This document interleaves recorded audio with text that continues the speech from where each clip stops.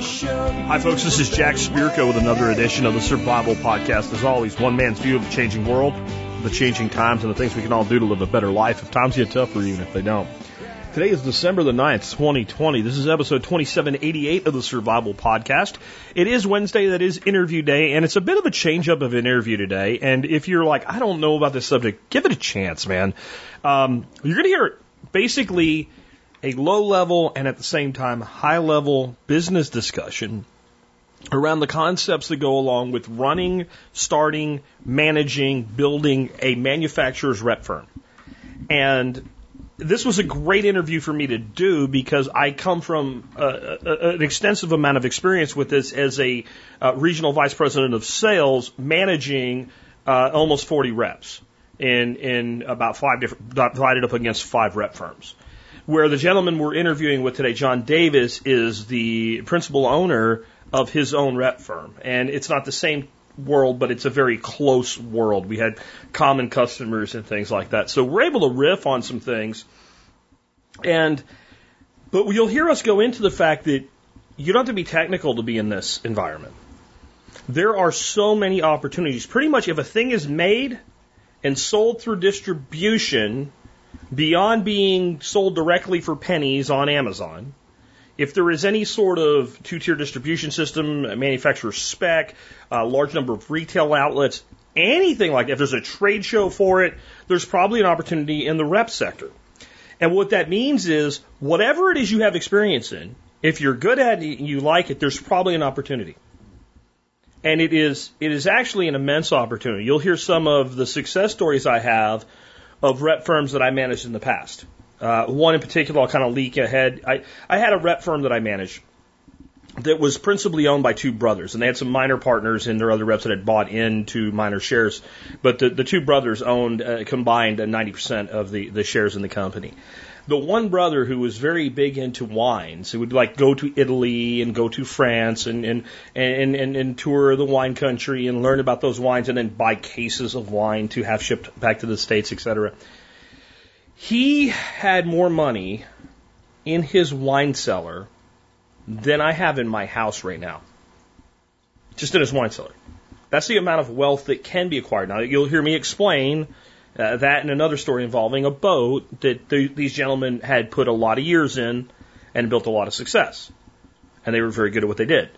However, if you're going to go into something, it's a nice idea to go into something that has really high upward potential. And I think that there's a lot of opportunity here. And there may be some of you in the audience that from this conversation will come away with, I can do that. And maybe you can.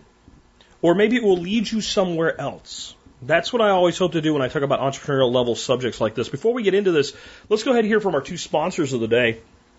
Sponsor of the day, number 1 today, is Ready Made Resources. All the resources you need, ready-made, ready to go from the company that says what it does and does what it says. ReadyMadeResources.com. If you can think of it and it's for prepping or off-grid living or tactical, practical, everything in between, guns to gardens, you will find it at ReadyMadeResources.com. Long-term sponsor of the show, been with us well past 10 years now.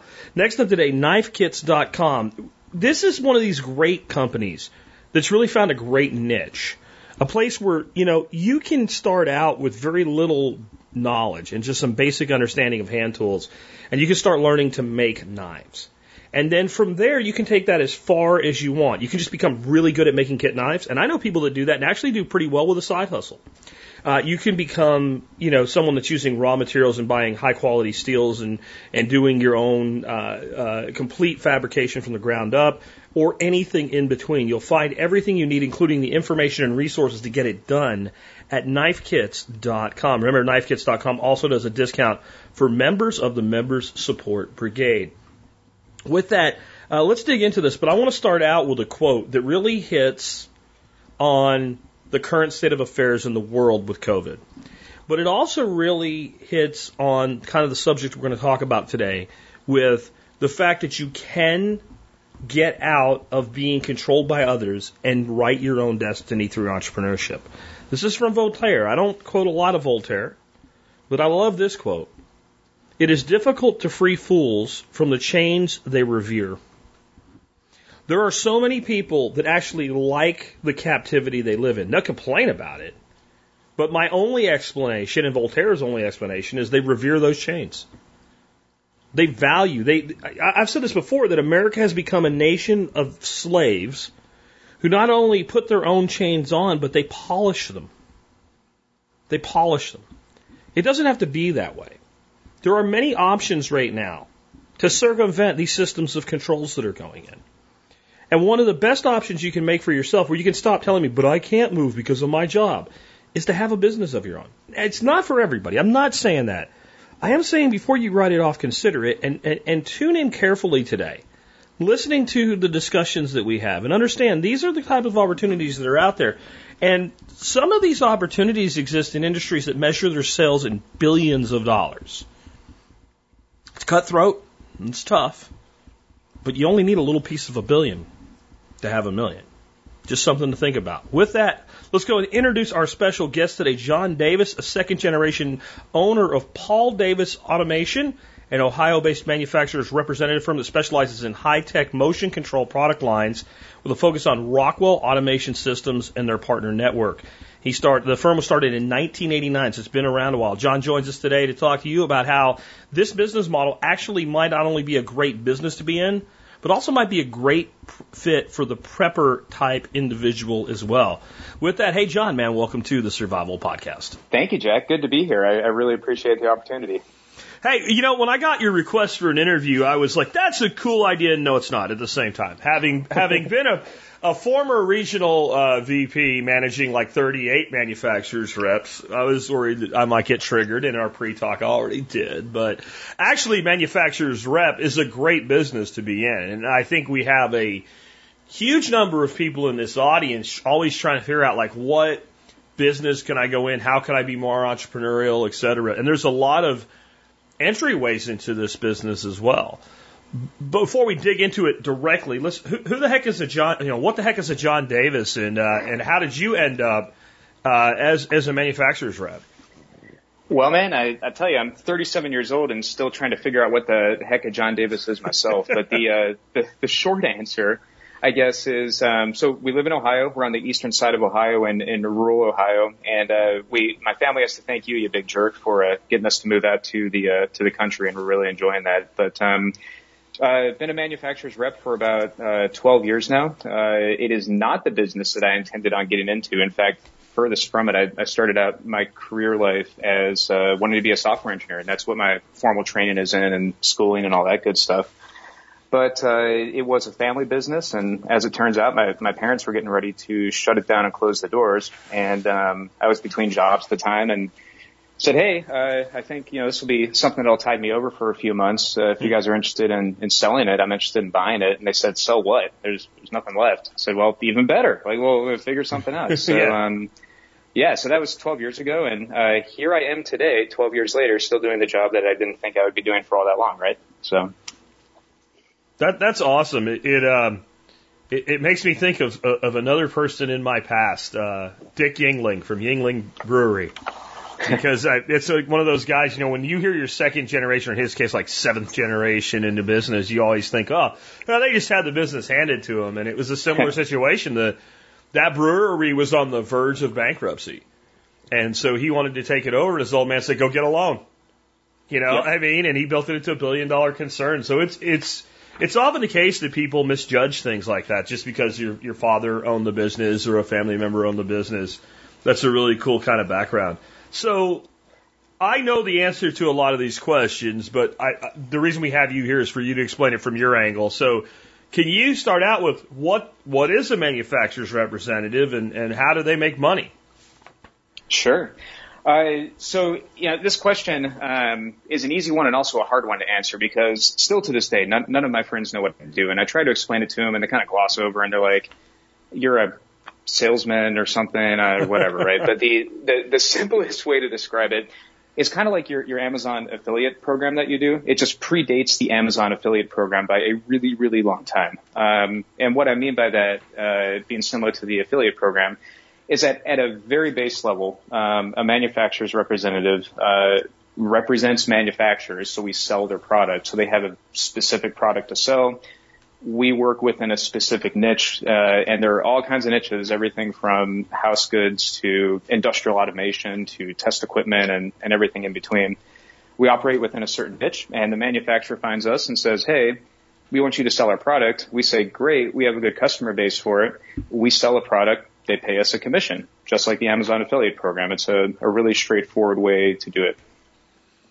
And I mean, there's different agreements too, but in many instances, a rep firm will have an exclusive on all sales or a certain type of sales within a defined territory. That's one thing that makes it a little bit different than a typical sales job. So generally, rep firm is not competing with rep firm for the same line, other than to acquire it. But once it's acquired, for instance, my reps represented Fluke, and one of our competitors was Agilent. So another rep firm within that territorial boundary would be trying to sell Agilent against us, not another person like with real estate where two people are trying to sell houses right from underneath each other.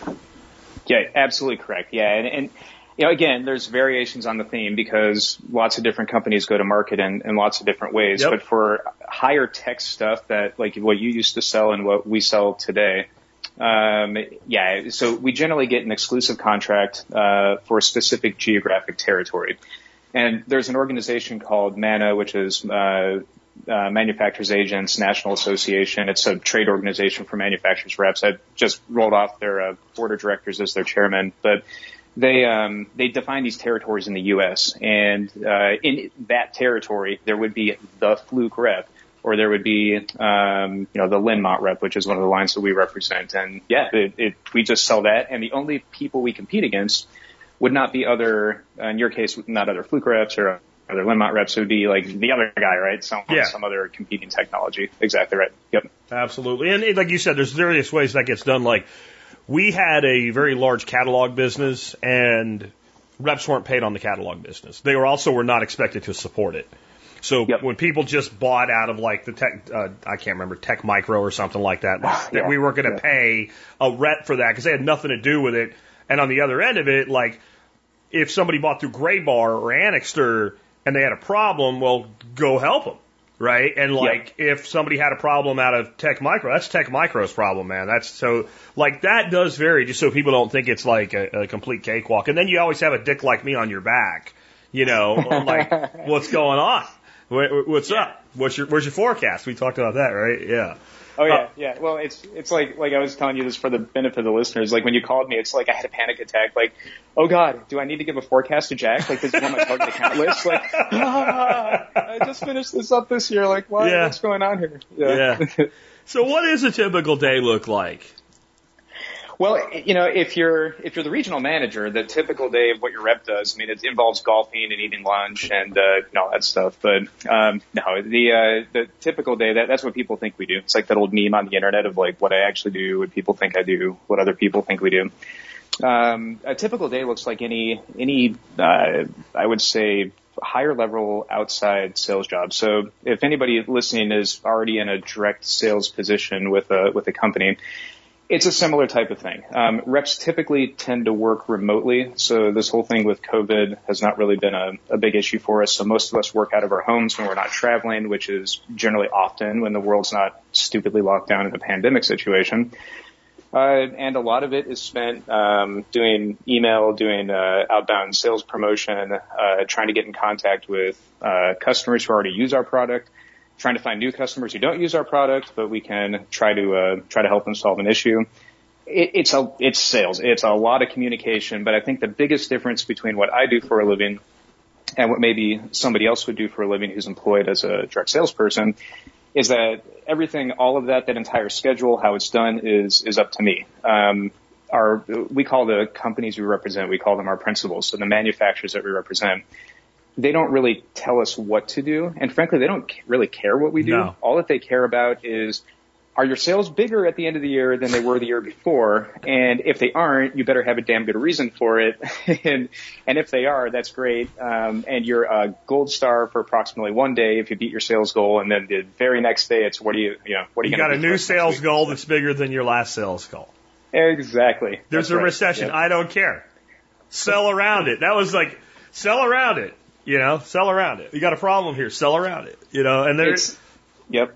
But that's part of the deal with having the freedom, right? You're carrying a bag, you make your bag, you're good. No one gives a shit what you did as long as you make it. And coming from a manufacturer's perspective, managing reps is a lot easier than managing employees. Because there's so much I don't have to deal with, right? Yep. Like if I have a problem with the firm, I can replace it. Yeah. I don't have to go through HR. Bye. Right. Yeah. And if you have and if you own a firm and let's say your firm's rather large, you have 10 employees and you have a problem with one of your employees, it's not my problem. Right? It's your problem. I just care, like you said, I just care about my numbers. And then my job as a regional in that instance would be, you can't close the deal, you need help, I'll come in and help you close it, provide you engineering level support, whatever it is, relationship management support, etc. Show up, don't be an out of town clown. And it's a great way, and that's why, kind of going into this, we're going to talk about what industries do this model, and that'll help people find, opportunity. But before we even do that, why do you think it's better for you to be a manufacturer's rep than a direct sales rep, and why is it worse from your perspective? Well, from a better standpoint, there's really, I guess, two primary reasons of why I do it, because it is like any sales job. It can be a really frustrating life to live. Sales is not easy. When I first got involved in this, and I should have known better, just as an aside, because I grew up with it, with my parents doing it. I should have known that this is not a cakewalk, right? But of course, you get into it and you're like, oh, I can sell anything. Like I'm personal, I can do whatever, and you find out it's really freaking hard. But as far as why do I do it? So there's really two reasons. One, I think I'm unemployable. I like being able to work for myself. I've been doing it for a long time now. I think I have a pretty good way of doing things, and being a manufacturer's rep is really the purest form of capitalism. There is no politics. There is no, there's no work politics. There's no complication in it. Like you either sell and you perform or you don't. And if you perform, you make a lot of money. If you don't perform, then you move on and find something else where you can perform in. That fits my personality too. I didn't really know what this word was or what this kind of situation was, but when you did that episode on what a polymath is, I forget when that was, a while back, a few episodes, I'm listening to that going, oh my God, this is me. Like Jack is describing me to a T, and I thought all this behavior was kind of normal, but as it turns out, I need a lot of flexibility in my life, and I need to make a fair amount of money because my primary hobby is learning new things. That's what I do. I learn new skills and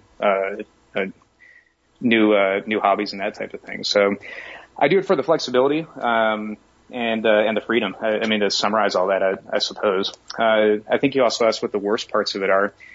It's like any other sales job, like I said before. I mean, there are days when it's really good and there are days when it's really bad. It's a high risk type of job in some ways. And what I mean by that is like any high risk, high reward type of situation. You can do very well as a manufacturer's rep and have a fantastic career, build a company. But like you had mentioned earlier with contracts, there's no HR involved, right? So most of the contracts that we have with our manufacturers, they have a 30-day termination clause in them, which means you can be doing $1 million worth of business with them. And if something goes sideways, boom, you get a letter and you have 30 days. And if you're making, if your company brings in $50,000 of revenue a month from that $50,000 just goes gone after 30 days. Yeah. I can tell you a story of exactly how that can happen too, where you did nothing wrong. I worked for Fluke Networks, but I didn't start there. I started with Microtest that was a competitor. They bought us. And then when they consolidated the line, we went into each territory and picked a winner. Yep. So half lost. It turned out that almost all of Fluke's reps won because it was political, but yep. it was the one territory that the rep out there didn't really want it. Then we kept the Microtest rep and moved them over to Fluke, but that was a big check for people. Now, in the industry we were in, we would have been like a number 3, number 4 line for a firm because like cables and jacks are just in such quantity and they're on every project. So it maybe didn't hurt as bad, but it hurts. I know one of my firms ended up having to lay off a person because I can't afford 6 reps in this territory without this line. And they had no hope of picking up a competitive line. Conversely, one of my best firms, my best firms, like literally the guy that had my job before I did, quit his job and went to work there, immediately picked up the competitive line, our biggest competitor, and so that's the other side of that. Like if you have a job as a direct salesperson and you get fired, it's like there's a stink on you. Even if you didn't do anything wrong, there's still like, why don't you have a job? How'd you lose your job, right? Like you have to explain that. Where if you're a rep firm, you lost a line. If you're a good rep firm, competitor's like, oh, really? You lost a line.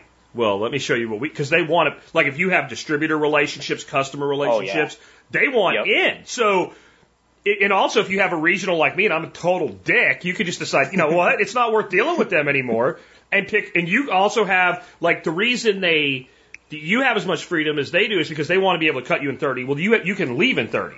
So it's a two-way street. So it's often the case that, now a firm can get a real black relationship and they're constantly jumping lines in the same area. But if it's occasional and due to reason, the competitive lines see this as, oh, that's an opportunity. That I can pick this firm up and I'm immediately, I expand my footprint. Oh, for sure. And those companies know too. I've seen this with through Mana. We dealt with a lot of different industry verticals that used reps and whatnot. And you always look at the big business landscape in the U.S. and there's so many manufacturers and so many customers and companies. But what you really find is that there are niches in everything, right? So there are only so many customers, distributors, reps in a given geographic territory. So, for example, you're over in Pennsylvania, I think, when you were working in Western PA. Yep. There's only so many companies like that over in Western PA. Mm-hmm. Everybody knows what's going on. If the ABB terminates their reps because whatever, they had a manager that was hired that was probably previously employed at the competitor. People know what's coming down the pike, and they know why you were terminated, and they're just waiting to pick you up. So, absolutely right, 100%. Yep. Yeah, it goes on both sides of that. Like people that can manage reps, like if you wanted a high level sales job, if I were willing, and I'm not, if I were willing to go back into it, that's what I would want to do again is manage reps. Yep. And because you get the same effect. Like when I left Fluke, nobody really knew exactly why. They just knew that. And they're like, shit, Spirko's on the market. I got calls from are you interested? Do you want to come? Like, and it didn't, like, we're going to get into this next with industries. It was like, I had, calls from industries that I knew nothing about the industry. They didn't give a shit. They didn't care. They knew I could manage reps. They knew I could learn the product line, and the reps already had product knowledge. And the fact that I could open doors into distribution channels, et cetera, like, well, I had cable manufacturers, like, peripheral, but I got calls from people that were in the hardware world versus the testing and infrastructure world and things like that, like real quick, like, hey, and it wasn't always the manufacturer. It was often a rep firm. It was often a rep firm like, oh, we understand, we can talk to our manufacturer, they need somebody, and it was immediate. It was like, I resigned, and it was like 2 weeks before Christmas. And first of the year, the phone started ringing. Yep. And it was just, I don't want to do this anymore. I don't want to travel anymore. But I think that, and that might be one of the advantages of being a rep, your territory is going to be a lot smaller, right? Your travel is going to be a lot less than a regional who's got, 5 sub-territories with 5 rep firms. Oh, sure. Yeah, 100%. And when you talk about your previous job with Fluke, I know what your travel load was because I know that I have people who are Jack Spirkos that I work for now. And that type of travel, it's a lot different for me to get in my truck and go drive someplace. Sure. In a normal year, I do 55 to 60,000 miles of driving. I would much rather do 55 to 60,000 miles of driving, especially because I own the business and I can reimburse that mileage to myself. But I'd much rather do that than get on an airplane and spend my life in airports. And I think I was talking to, I forget what the threshold is now, but one of my regionals, he's a Delta double platinum, something, right? Yeah. And you look at it, and that means he spent 200 segments on an airline in a year or something like that. It's like, oh, yeah, I had all kinds of special airline powers with American back in the day, right? And the only time that mattered was when my family and I were going to Florida on vacation. The rest of the time it was just like, I'm in the airport. Yeah, I get to fly first class, big freaking deal. Right? Like, and it wears you out. Like, because what you're doing is you're going to, let's say you have 5 territories. Well, you're going to jump into territory number 1 for a week. And you're going to go home for the weekend. And you're going to go to 2, 3. And by the time you get to 5, maybe you can take a week at home, keeping all the promises you made, and you're right back into 1. So if you're home a week every 6, you're lucky. And that's tough. It wears you out. You feel like your kid grows between the time you leave on Monday and come back on Friday. Yeah. Oh yeah, for sure. And it's interesting. Like you, when you left and decided to get into what you're doing now, like that is a common inflection point. When we look at the data through Mana, so we poll a bunch of people and ask them like, how do you become reps and why do you get into this and all that stuff. The situation you were in, high performing salesperson promoted up through, regional manager, national sales manager, director, district, whatever the title is, right? Yeah. They get up there. They are midway through their career, extremely tired of travel. They think they can make more money because they've capped out or maxed out, or maybe they just want more freedom. And, you went a route that worked really well and similar in sales. And, another common route to go is that's how rep firms get started. Oh, Those absolutely. people leave and they start rep firms, right? So, yeah. Like I said, the guy that had my job before me, he went to work for a firm as a partner. Yeah. Like he bought his way in a firm. Let's talk about the industries though. Like I think there's people sitting out there listening, okay, well, you're in automation. I was in computer testing. So it's all high tech, but really lots of industries use this model. Yeah. Yeah, I mean, pick one. Okay, so the listeners right now, I mean, all of us are, we share common things that we like and industries that we like and all that. Most people have no idea what test equipment is or automation or whatever. So hopefully we're not sailing over most people's heads. But the model of a manufacturer's rep works for pretty much any manufacturer of goods out there. They do tend to trend smaller. So if the manufacturing company is a little bit smaller, they don't have a huge footprint to hire all these people and stick them in places all over the country. That's ripe for reps. But there's also massive companies like Fluke, who's, $1 billion company or whatever, that they use reps as well. I think if you, a good place to start looking, if you have brick and mortar stores that you can actually go to nowadays, which is another problem, a good way to find out if, something that you really enjoy uses reps, some industry segment that you really enjoy uses reps, go to the store and talk to somebody behind the counter and be like, hey, is there a guy who comes in who's, always bringing you donuts or bagels and he's the guy who sells you some stuff? Like, do you have salespeople that call on you? Okay, you have salespeople that call on you. Do you know who do they work for? And if they say a company name that doesn't sound like, what's on the wall of the product they have, it's probably a rep firm of some type, right? But I mean, to answer your question more broadly, there is not a segment that does not use reps. You just have to figure out where they use them and who the companies are.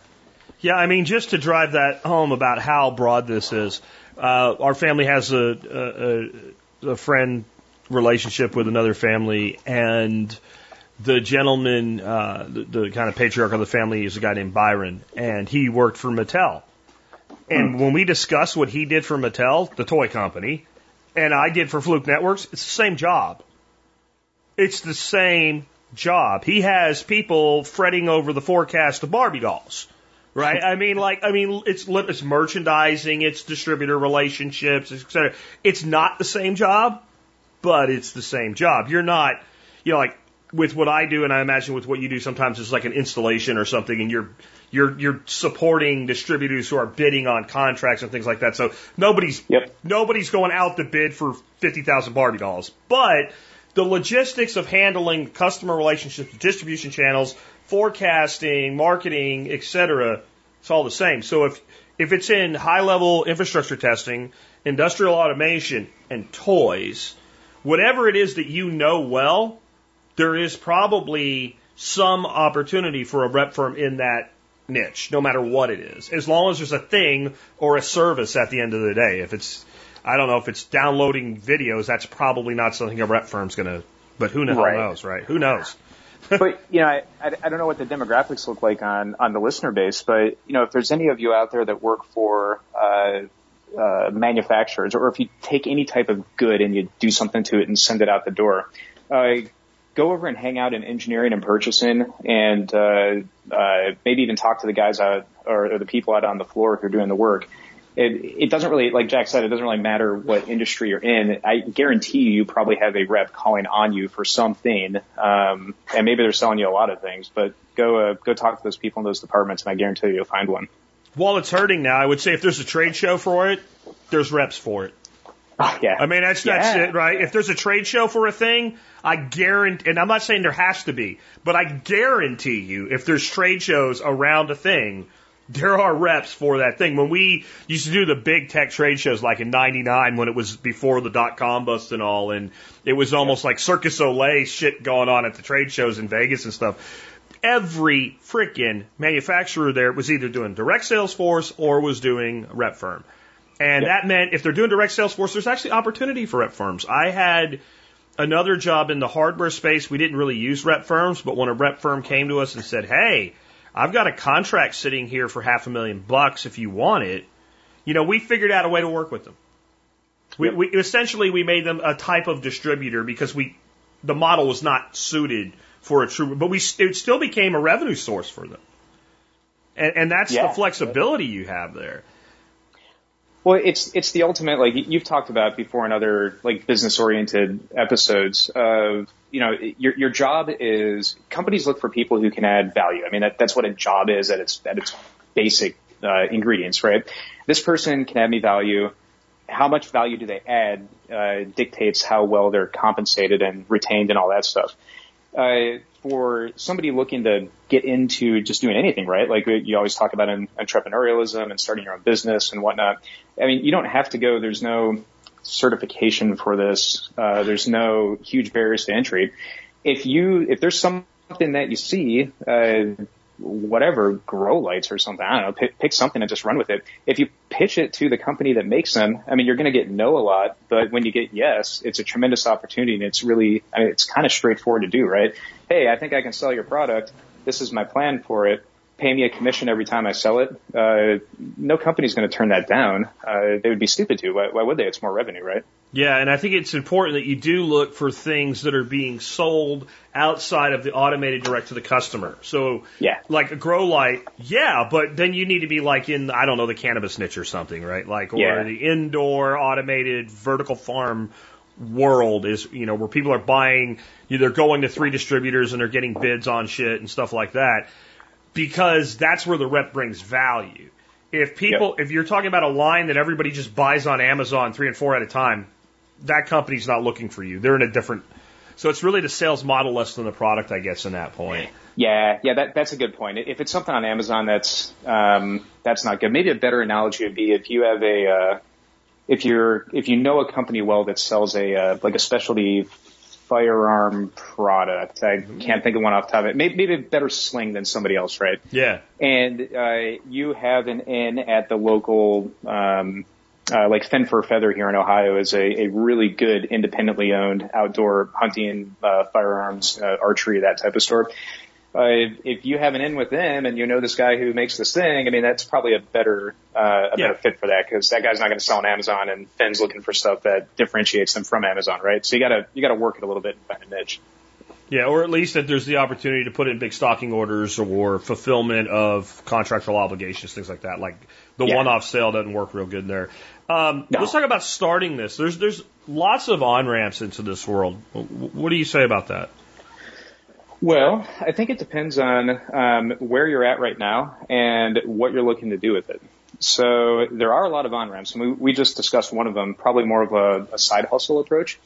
If you want to do, I know a guy who was a state highway trooper out in New Hampshire, but he was also a manufacturer's rep, right? Oh. And because of his schedule, where he was a sergeant in the New Hampshire State Police, because he was on 2 days, 224s or something like that, he had 3 days with which to work. Okay. Everybody knew what he was doing, and he did basically a rep gig as a side hustle. That's not a common on-ramp, though. Not to say it can't be done, but certainly something. The most common on-ramp would be the example we gave earlier. If you're in a sales position already and you are either running up against just travel fatigue, or maybe the compensation plan at your company sucks, Here's a good one. If you're a salesperson at a company and you are constantly the number one performer and you keep maxing out your compensation plan, or they keep messing around with it, they're like, well, okay. So I actually knew somebody this happened to. The guy was making more money than the president of the company. And they're like, no, you can't do that. So they kept changing his compensation structure and basically just messing around with how he's being paid. He got to the point where he was never going to be able to hit the target that would give him the big bonus, right? So, there's a lot of people that happens to. They give the big middle finger to the company and say, hey, I'm going to become a manufacturer's rep. You're going to be my first line. I'm going to represent you in this territory. And then they grow the business from there. Yeah, I can tell you a way that's done that if you ever hear this as a prospective employee, run. It's called incremental commission factor. So the way that works is, I would carry about $100 million quota. And so they would say your compensation is worth $150,000 at plan, and your base salary is $80,000. Yep. So right up until you hit your quota, your commission was directly attributable to the delta between your base pay and your at plan pay, and then you bonused after that, which seems okay until next year when your quota goes from 90 million a year to 110 million a year, and your IC factor retroactively adjusts for that new delta, and you're getting paid less per sale on everything in between until you bonus out the other side of it. So it's not just a matter of if you don't make your quota, you don't keep your job. It's you can make your quota, which has gone up exponentially, and not make any more money. And that's just one way that they screw salespeople in the butt, right? And it's it's a typical thing that happens. Well, yeah. I mean, ultimately, there's somebody over in the finance department, right? It's the controller or somebody, and they're looking at the employee costs, and they're looking at the bonus structure going out and signing checks, and they're like, wait a minute, and they don't give a damn whether or not you're bringing. No. If you brought in a company $10 million in additional revenue or whatever, right? Yeah. They don't care about that. It's just like, holy crap, we're paying Spirco a lot of money. Like, yeah. That's weird. They seldom understand. The person making that decision is generally disconnected from the fact that if I didn't want to do something else, that I literally could walk that business somewhere else. They don't understand that when they do that, right? And that's, like you said, that's why a lot of guys go off and do rep firms because, okay, you can take your non-compete now and stick it in your ass, right? Right? Because there's a totally different association. And I'm going to walk all that business over to a new source. Oh, sure. Yeah. It happens all the time. And maybe a corollary to this question too would be of like, how do you on-ramp? How do you get started? It's kind of like, we sort of answered in a way like what type of people should get started. This is a slam dunk for people if you're already in sales. Like if you're already in sales, you can go out and Google manufacturer's representative and how to start a firm and like, how to sell, right? Like that is a trade and you got it. Not to say that I haven't met sales or rep owners who did not start out in sales, but if you are, not a salesperson already, and you are looking at this going like, okay, like I think I get this. I can give a shot at this. That is a really hard path forward. Not to say that it's not doable, but, I've seen, engineers in particular, and those are the people that I know. That's the type of people that I work with. Smart people, work with a lot of engineers. I have an engineering background myself. Like I get it, but the biggest failures I typically see are when an engineer tries to get into sales without some type of mentorship program or education program, and it's not good. So the worlds are so different. They're used to being compensated in a totally different way and judged in a totally different way. That I'm not saying the jump can't be made, but like you said, it requires mentorship. I mean, just from my viewpoint in working with firms when I did, the main ways I saw people become owners of firms were, number one, they just did it, and they were just the kind of person that was going to do something. But that was less common than the second way, which was the most common way, was people went to work for a firm, learned the business, and got to a point where the owner of that firm's like, you know what, I'm done. And then they were able, because they had a track record, a handle of the business, whatever, to go get enough financing to buy out the ownership. That was very common. Or they went to work for somebody, did it for a while, that opportunity didn't present itself, and they went out and maybe they, a lot of times these guys are like, okay, so, John helped me out. John brought me up into business. I don't want to go toe to toe with John now. I don't feel right about that. So they would just take the skill set and lateral into a non-competitive niche. But that way they knew the business of a rep firm. Yeah. Because it's not, man, it is, you do take people donuts and you do play golf, or in my case, you go skeet shooting or whatever. And there's a lot of kind of customer entertainment that goes along with it. But that's like the icing on the cake. The cake is hard, grinding, everyday work. And as soon as you start dealing with distributors, you got to make every distributor feel like they're your only distributor. You got to make every consultant feel like they're your only consultant. It's a constant level of ass kissing to a degree as well. And you got to balance ass kissing with ass kicking. Like you have to be firm, but you have to be pleasant. And there's the back end work and all of the other, if you're going to be a big enough firm to have employees, there's managing your employees. It is a complete and total industry that you're entering, and you have to be able to at least do a little bit of all the parts of it. Absolutely. And, it's like that, I think it was on MeWe, you posted that picture. Was it Nobody Cares, Work Harder? Work Harder, yeah. That's absolutely it. I said earlier, there was that old, 6-panel meme of, what I actually do, what people think I do, what my mom thinks I do and all that. What people see reps or salespeople doing, it's of course, they're going to go skeet shooting, they're going golfing, or, oh, look, they're going out to another fancy dinner on their expense account, right? Yeah. Life is so hard. But what it actually is, for us in particular, we specialize in motion control. So we go in and we take, big industrial processes and we try to automate them. And, we're probably part of that issue with automating, people's jobs away at some point, but we take processes and we automate them. We put robots in them and we make them move and do stuff. A ton of my time is spent sitting in front of a computer, staring at something, thinking, this violates the laws of physics. There's no way this is going to work, but we have to figure out a way to make it work.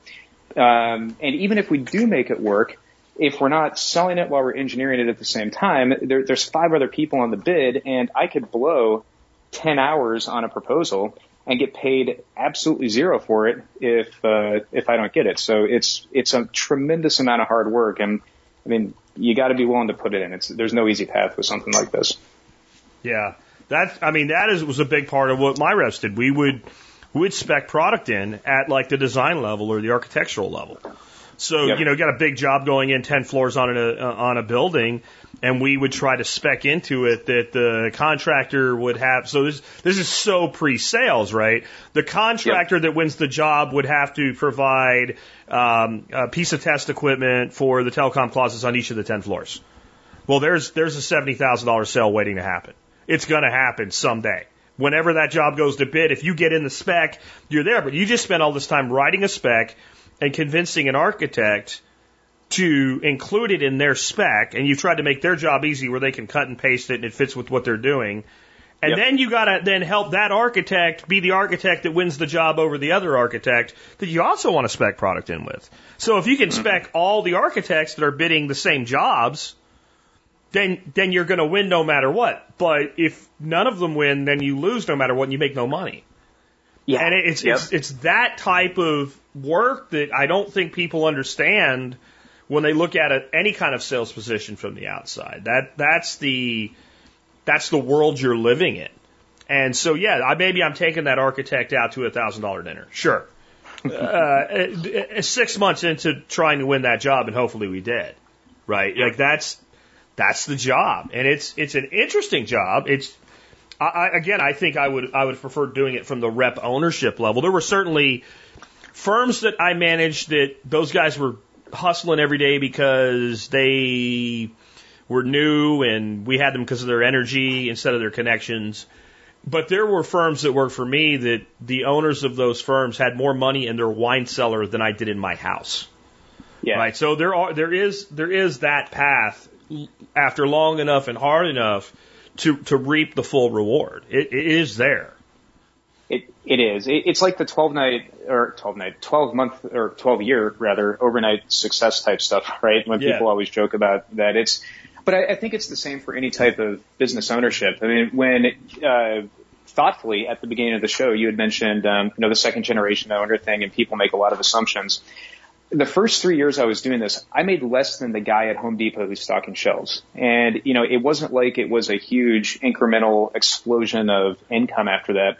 It's been 12 really hard years, and you get to a certain point, you finally get your business going, and yeah, there is a point where the income kind of goes nonlinear, and you start to experience a really big growth in business, and you kind of ride the wave as long as you can, and do what you can. But any type of business you go into, the beginning few years are going to be very rough, and if you go in to be a rep, if you think you're a good salesperson, try being a rep for 5 years. And if you're still there after 5 years, if you're still there after 2 years, you are correct. You were a good salesperson. But if you're not, then, it weeds out a lot of, and it's kind of black and white, right? It's brutal in a way, but there's a lot of, easiness about that.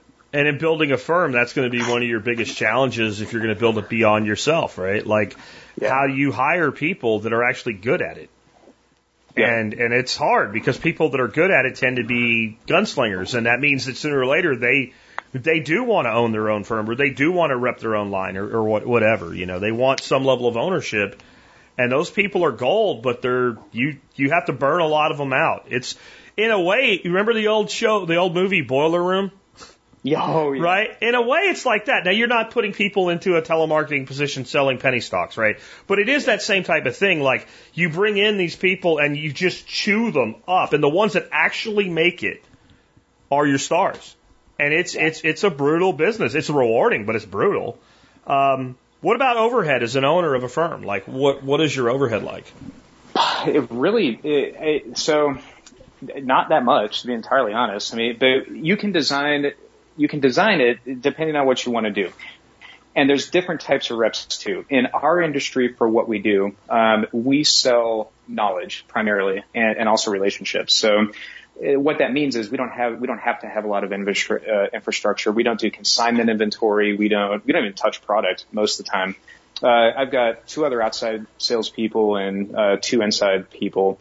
And everybody works from their homes, and they've worked from their homes for as long as I've taken over the business. So, my infrastructure is my mileage that I reimburse myself for. It's, of course, my salespeople, they're independent as well. They're like-minded small business people, so they chose to go the 1099 route.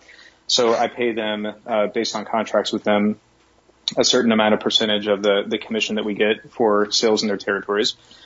And, just stuff, right? Travel, entertainment, my phone, that type of thing. So from that standpoint, it's really nice because I don't have a ton of infrastructure. If you look at it from a profitability standpoint as a rep owner or even as my 1099 salespeople, we get to retain a lot of our earnings because it doesn't really go anywhere else. And that's a good thing. But go ahead. No, go ahead. Good. On the other side of that, I know some people who are manufacturers reps for plumbing stuff, and let me tell you, man, these people are making like massive amounts of money off of selling toilets and faucets, like the guy that you mentioned with the wine cellar, like that kind of money. But they have to have storefronts, and they have to have consignment inventory, and they've got warehouse staff, and they've got lift trucks and buildings, and all that stuff too. So it just depends on what you're getting into. Yeah, I would agree with that, and I would add one thing to it though. You're in a business where I always talk about working the 90% of the tax code that tells you how to get out of it, where almost everything you do becomes a deduction. Like your existence becomes tax deductible as a manufacturer's rep firm. I should say as a principal in said firm, right? Not necessarily as a rep, but as a principal in said firm, your existence becomes a tax deduction. You can literally do things that you're like, no, there's no way. Yes, you can, right? And that's one thing I really love about it is like, cause you are the company in a lot of ways. So, it's all a matter of like good CPA, good tax attorney and structure at that point. Like, cause that wine cellar might be not a direct expense, but a depreciable over time expense because it's used for client entertainment. One rep firm that I had up in New England owned a boat, and I mean a boat with a captain and a first mate that went to sea to do striper fishing. And that was all tax deductible. Because the only purpose of it was to take customers and regional manager dickheads like me fishing to keep us happy, right? But it just so happened that the owner of that firm loved to do nothing more than fish. So he had his own skipper and first mate, and you're talking a yacht, right? Bloody Mary bar inside it and all that crap, but it was 100% a write-off. Yeah. Yep. And he's like, I can do this, or I can have a country club membership. What's the difference? Except I don't like golf. And it was great for me, right? Because that gave me an asset where I would have clients that I could invite. Because here's people that don't do sales maybe not understand why golf is the thing that it is. So you're a CEO of a company, and I have been trying to get you in a meeting for 15 minutes, right? I can't get you in a meeting for 15 minutes. But if I can get you on the golf course, I got you for 2 to 4 hours alone. Mm-hmm. Well, if I have you on a boat, I really got you. Right? So I could go invite these people that they were trying to get to that they couldn't get to onto the boat. Now I've got them there with my rep. Maybe I've got them teamed up with like the distributor that I know is going to mesh best with them. Maybe I got them with the distributor that I already know is in their, already in their approved vendor list. So I know I don't have to deal with that shit. And then this guy's writing off his fishing trips every day. And now to make this totally clear, the guy that owned the fishing boat through his firm had been in the business for 25 years in the Boston, Rhode Island, Providence, et cetera, one of the biggest markets in the country, in a really great industry at a time that it was a very good industry to be in. Because there was no wireless yet, and he was in cable and Jackson testers. But it's still the point, like that can be done. And then that part of that lifestyle becomes an expense, right? On your income statement. Sorry, can't have it. I spent it. The skipper's out getting drunk on my money. Sorry. It's so true. One of my 1099 guys is younger and brilliant, and he was doing something different and got into the business. Just a really smart guy. And I gave my guys options when they came on board. I said, you can either be I'll employ you, and this is what your salary would be, and this is how the compensation works and all that. And you get health care and benefits and that type of thing. Or if you meet these 13 criteria that the IRS says, so we don't get in trouble, you can be a 1099. And his first instinct was, I don't know if I want to do the 1099 thing. I'm like, hold on. Yeah. Hold on. I said, so, this is what the territory generates in sales. Yeah. This is what it could generate in sales because I think you're going to do a good job. And then let me introduce you to my friend over here called my tax accountant. Yeah. And he's going to talk to you about what it is to own your own business and what you can do with that. And, he's a smart guy. He's got an engineering background. And, we started going through it. And he's like, yeah, I think that's the better way to go. I think I'm going to do that. It's like, smart man. Absolutely. Well, and if you are an owner, do you want that guy that sees that opportunity? Because now he's going to manage the business you gave him like it's his little mini company. Yep. And that means that at 2 o'clock in the morning when something really should be done, but I don't want to do it, the employee goes to bed.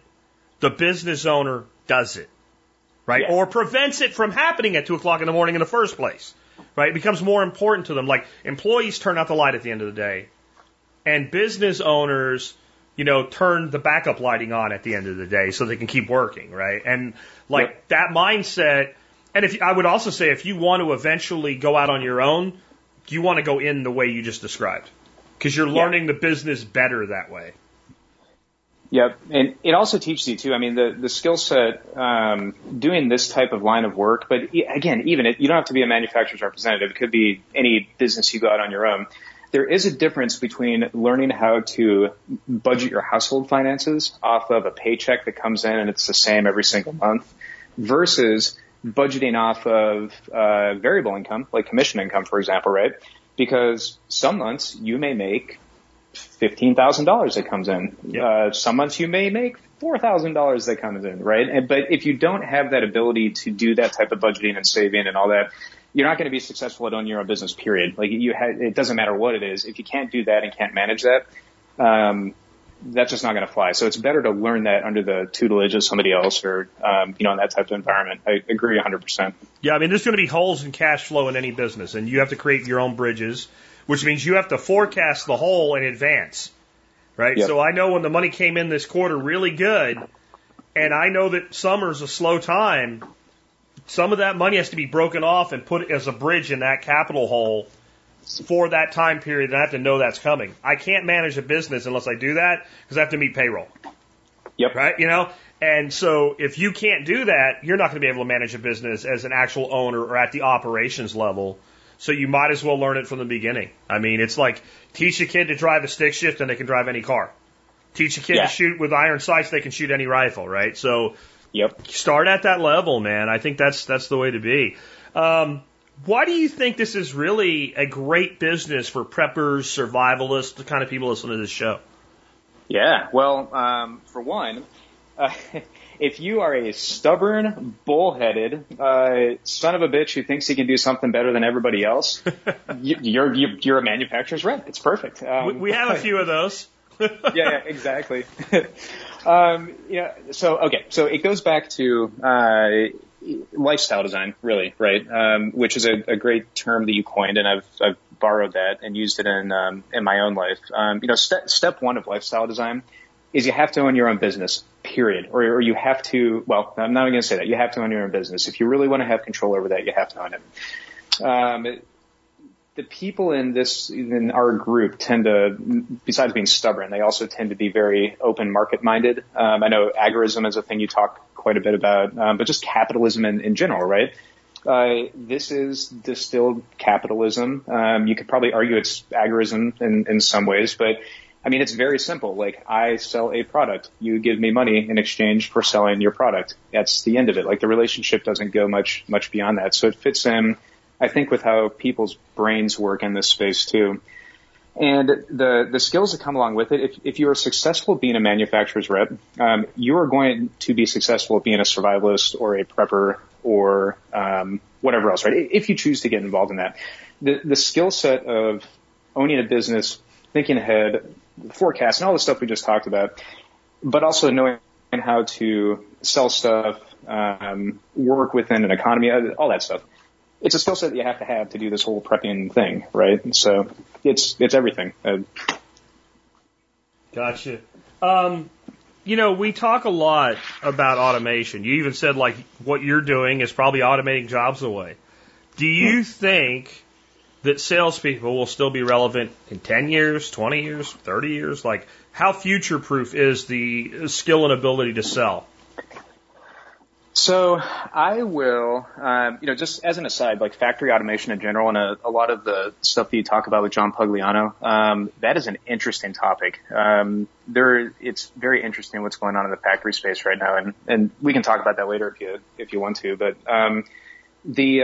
as far as salespeople going away, I will make you a bet right now. Neither of us will probably be alive to see this, but when people go to Mars, and there is a bar on Mars, because when people get there, they're going to set up a bar.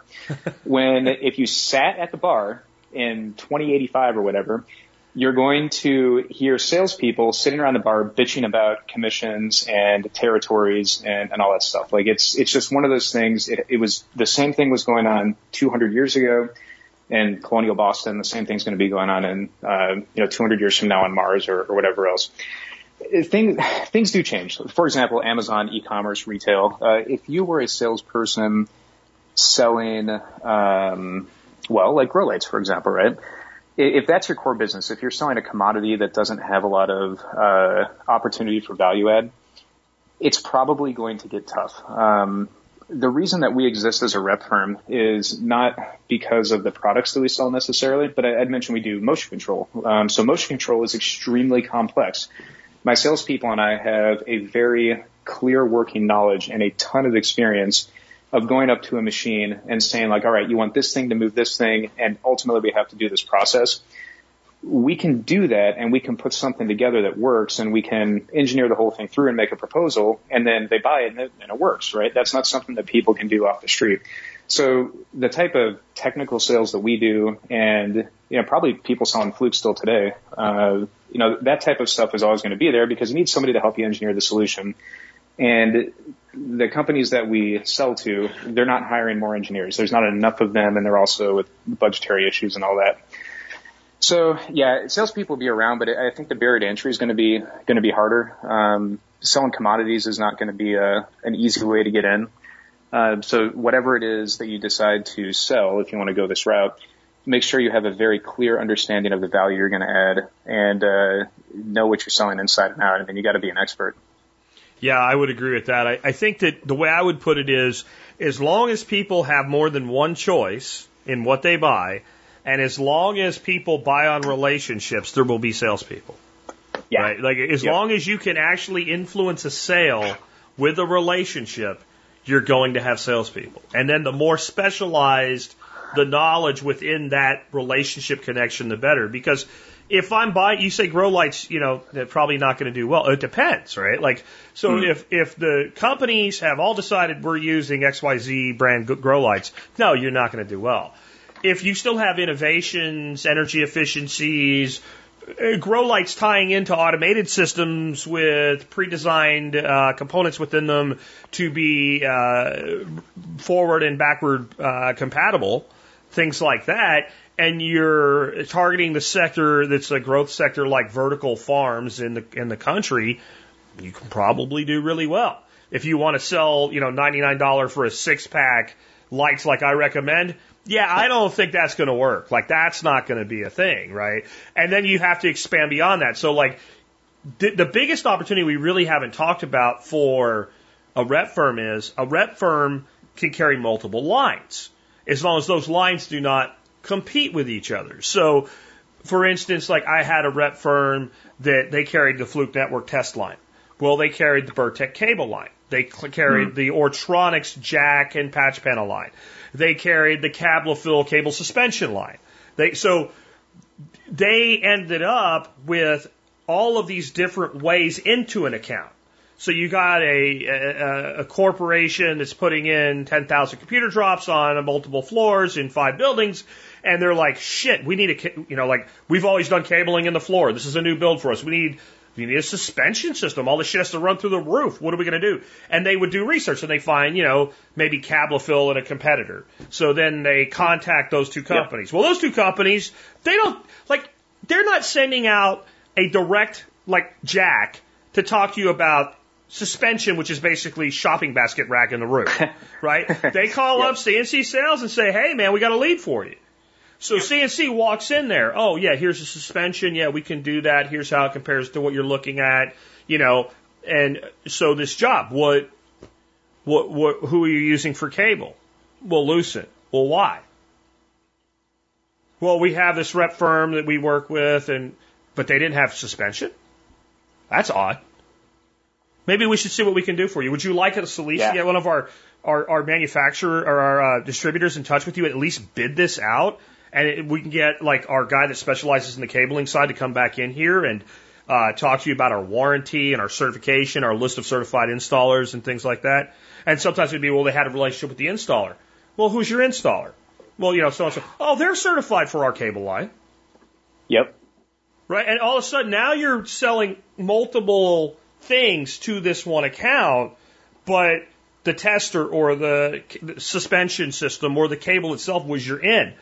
There's so in the grow light industry, okay, well, what else do they need? They need fertilizer mixing automated systems, right? They need power control systems. They need insulation. There's so many things that go into building a vertical farm that a firm that actually specialized in everything that goes into that, or at least had connection to the expertise, because while Jack's a dick, when Jack shows up and goes, hey, John, let's look at your forecast and who are we going to see today, the other thing Jack is a resource. Yep. So hopefully the dick is also a resource, right? And comes in and goes, you go, well, I don't really know. Set it up. Set it up. I'll bring one of my freaking engineering weenies with me. We'll go in. We'll close this together, right? And that's an opportunity that exists in the rep space that as a direct employee, you will never, ever, ever, ever infinity have that opportunity. And when you know there's an opportunity, you're like, listen, here's an example of one. When I worked for a hardware manufacturer, we had media converters, really, really great, rugged, temperature controlled, sensitive, industrial quality media converters. They go from copper to fiber. And they could handle vibration and stuff that almost no one else could. So I get a contact from a guy at Schlumberger where I'd been working some other stuff during the oil and gas industry, right? So they want one of my customers, by the way. Yeah. Oh, awesome. So they wanted to put these single mode media converters in, I think they're called geophones or something like that. They go at the bottom of the ocean and basically send a sonic wave into the ocean and then take a picture of what's underneath the ground and determine whether or not you should actually drill there. So I'm like, we meet every spec you have and we exceed it. That's great. But it won't fit. What do you mean it won't fit? Well, it's a square. If it were a rectangle, you could even have the same amount of board space. It would fit. It has to go in a tube. Tube can't change. Yep. Okay, so I'm not, pissing up a rope when I go to my boss here, like, how many are we talking about? Oh, this year, 500,000. Yep. $500,000? No, 500,000 units. Yeah, and couldn't get it done. Couldn't get it done. Oh, we'd have to respin the boards.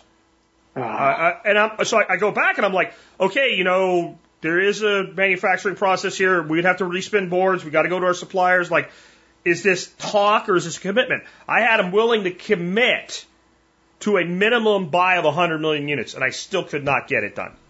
Whoa. I'm sorry, not 100 million, 100,000 units. 100,000 units, couldn't get it done. Now, if I was a rep, I could have just went and found somebody that would do it. Yeah, especially for that volume, right? Yeah. Yeah. Oh man. Well, that whole 100 million. I wish I would have quit my job and got it done for 100 million. I'm sorry, 100,000 units. And it wasn't a real high profit item, but it would also have been like, okay, so everybody uses this shit. You're going to have a product that nobody else has. With a case scenario with the biggest engineering firm in the industry that fits in this thing. Nope, didn't want to do it. Yeah, that was a bean counter someplace with a spreadsheet, by the way, right? That happened, that went out. Yeah. Yeah, that whole, and I hate the word, and I try not to use it because I think of Office Space, but like synergy. I can't find a better word for that, but that whole, fit together of the lines on your line card, that's a big reason why people hire us or hire other reps. I mean, we had a quick story that's similar to yours in some ways.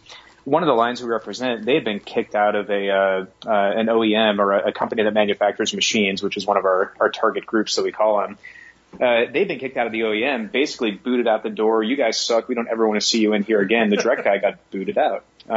So I had gone in there for something else. They loved me because I've helped them out with stuff, and I'm friends with everybody. And we picked up that product line that got kicked out, the year prior.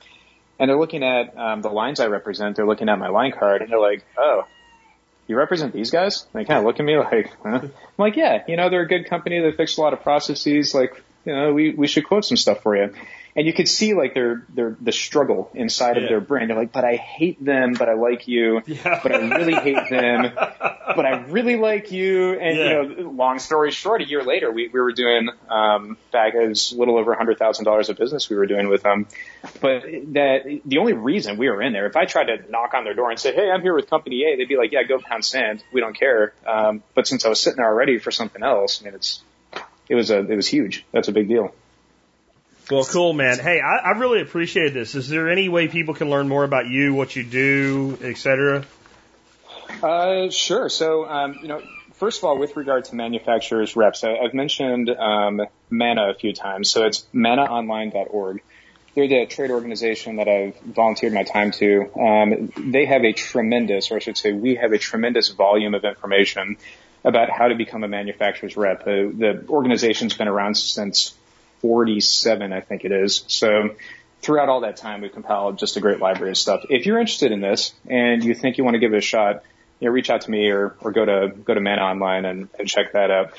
Otherwise, my company name is Paul Davis Automation. You can find us at pauldavisautomation.com. I recently did not do social media, but you kept talking about things like Parler and MeWe and all that. So I recently joined on MeWe. I kind of hang around the TSP group on MeWe. I am on Parler, although I don't post anything. I just lurk. But if you go on there and search for John Davis, everything's under my my real name, so you should be able to find me pretty easily.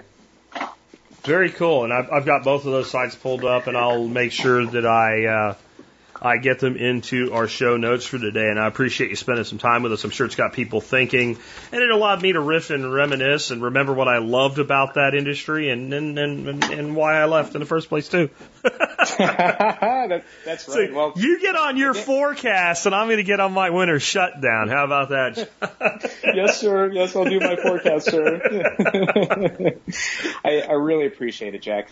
Thank you. And if anybody has questions, feel free to reach out to me, through those channels, or I'll give Jack my contact info. If you really want to ask me a question about sales or being a rep or anything, Jack can connect us and be more than happy to talk to anybody and help them out. I hope nothing that I said negative would detract somebody from digging into this, because I come from a perspective of being in a position that I don't ever want to be in again. And it's not just the job or the title, but the position. In other words, where you're at in the relationship, which isn't a middleman. Where you have reps that are out there doing everything for you, and you're supposed to be their advocate, and at the same time you have to be the advocate of the company and often find them at odds. Regional management like that of a rep firm-based sales firm is an incredibly rewarding job on some levels. There's times I have a friend named David who's in a different world, but working large contracts, and he'll text me sometimes and say, "I'm about to close an $8 million contract," and I think back, and I that's like the only thing I miss. It's a form of hunting, right? Is working those big deals. But when I look back on it, the firms that I had that were good, they were in a much better position in the world than I was at the time. Now, it was a good opportunity for me. I was young, coming up in my career. It made a reputation for me, and it taught me a lot. But I'm telling you, if I would have stayed in that world, I would have definitely went to work for a rep firm, bought into a rep firm, established a rep firm. There's no way I would have stayed in that middle management role. Even if it's a top level regional management position, it is still a middle position because you're in between two entities. And you're trying to serve everybody, and it is very difficult to be able to grab onto a territory, zone in on a niche, and do the best job for your clients and advocate for them, and only have one side to go back against. That's a pretty good position to be in. And I think I know a person that did the job that I had for Mattel Toys. That means that there is an opportunity to do manufacturer's rep business for Mattel Toys. I'm not saying you should go try to do that. I'm just saying, like, if it exists in high-level hardware, high-level network testing, and in automation and motion control, and in toys, there's probably not a place that it doesn't exist. And it's just something to think about. And it is a good business model to build on. With that, let's go ahead and remind you, if you like the show and the work that we do, you can help support what we're doing here by doing your online shopping at tspaz.com. That's tspaz, T-S-P-A-Z, tspaz.com. If you start your shopping there, no matter what you buy, you will help us out and support the work that we do. It's a really easy thing to do, especially this time of year where you're probably getting last-minute gifts and stuff like that for family and friends. Start at Tspaz, and you will help us out.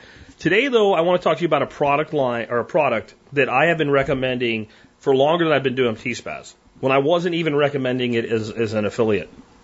The UTG Ranger Field Bag. And I first found this bag back when I started TSP, and I was going to trade shows for TSP, for survival, prepping, etc. And the one thing I knew that I could sell at those was branded T-shirts. And this is before Teespring and stuff like that. So you print it out, you went to a printer, you got a bunch of T-shirts made, and you went to a trade show and you took 200 shirts. Well, you're going to sell 150. It's going to cost money to send them back. So I decided that it would cost me less to pay for an extra luggage bag and stack these things in it and go ahead and check it. And you might be thinking, like, can you put that many T-shirts in a duffel bag? Well, when you ask a former soldier, can you fit X into a duffel bag, you usually get challenge accepted. And so, I would stuff this thing tightly rolled T-shirts, and that ends up being a lot of weight and a lot of bulk.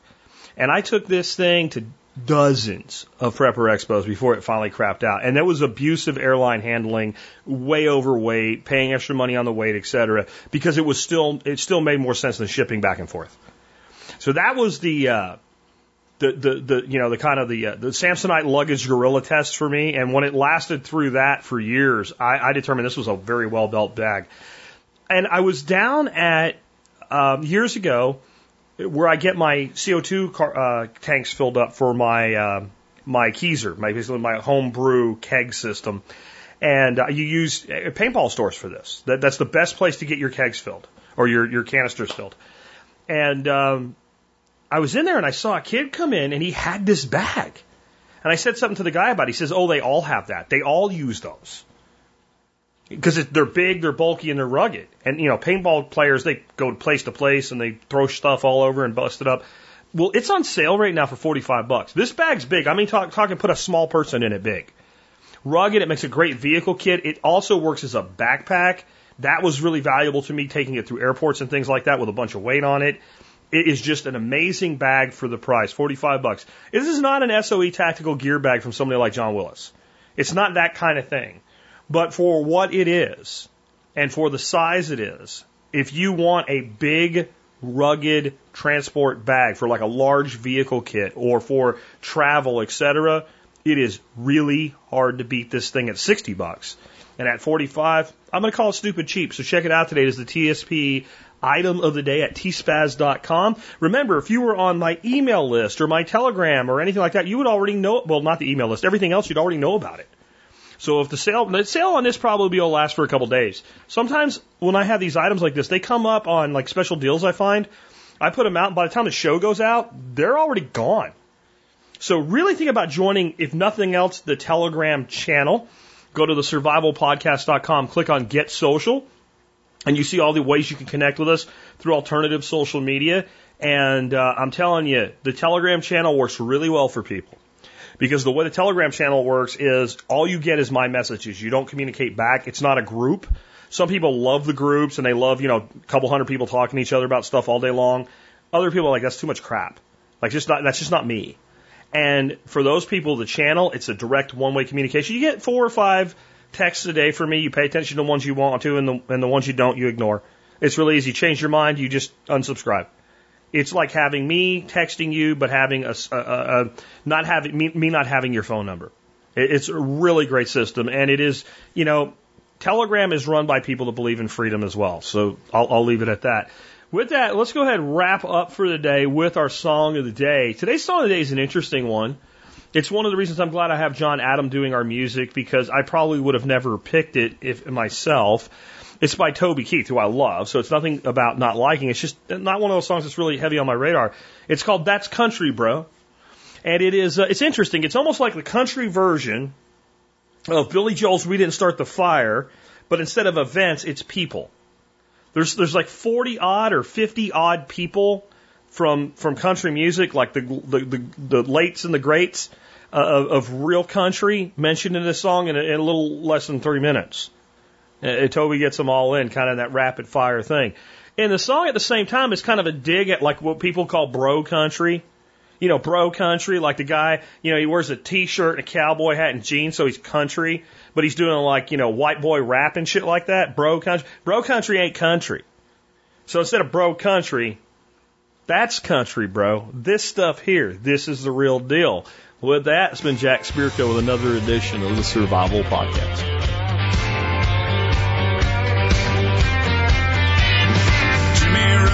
Patsy Cline, we lost Hank at 29. Roy Acuff, Johnny Horton, dancing Bill Monroe. Woody Guthrie, Bob Wills, Spade Cooley, Kitty Wells, Jimmy Dean, and Big John, and old Hank Snow. Heard 'em every weekend, I'll be tuned in on that AM radio. That's country, bro. Yeah, that's country, bro.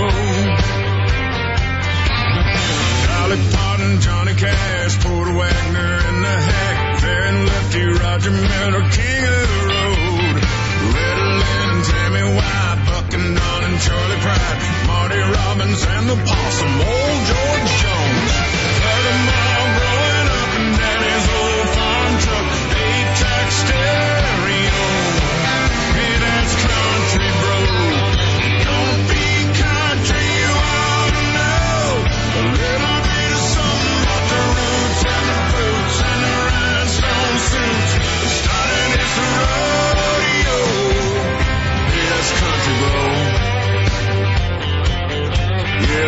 country road.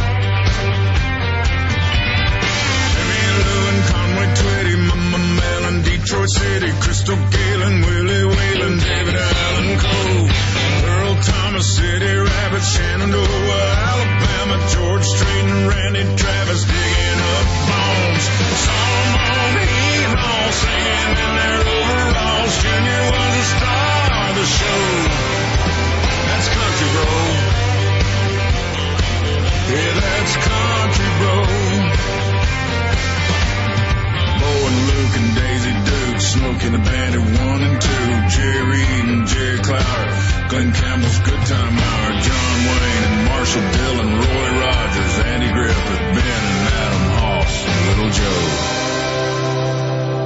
And Festus.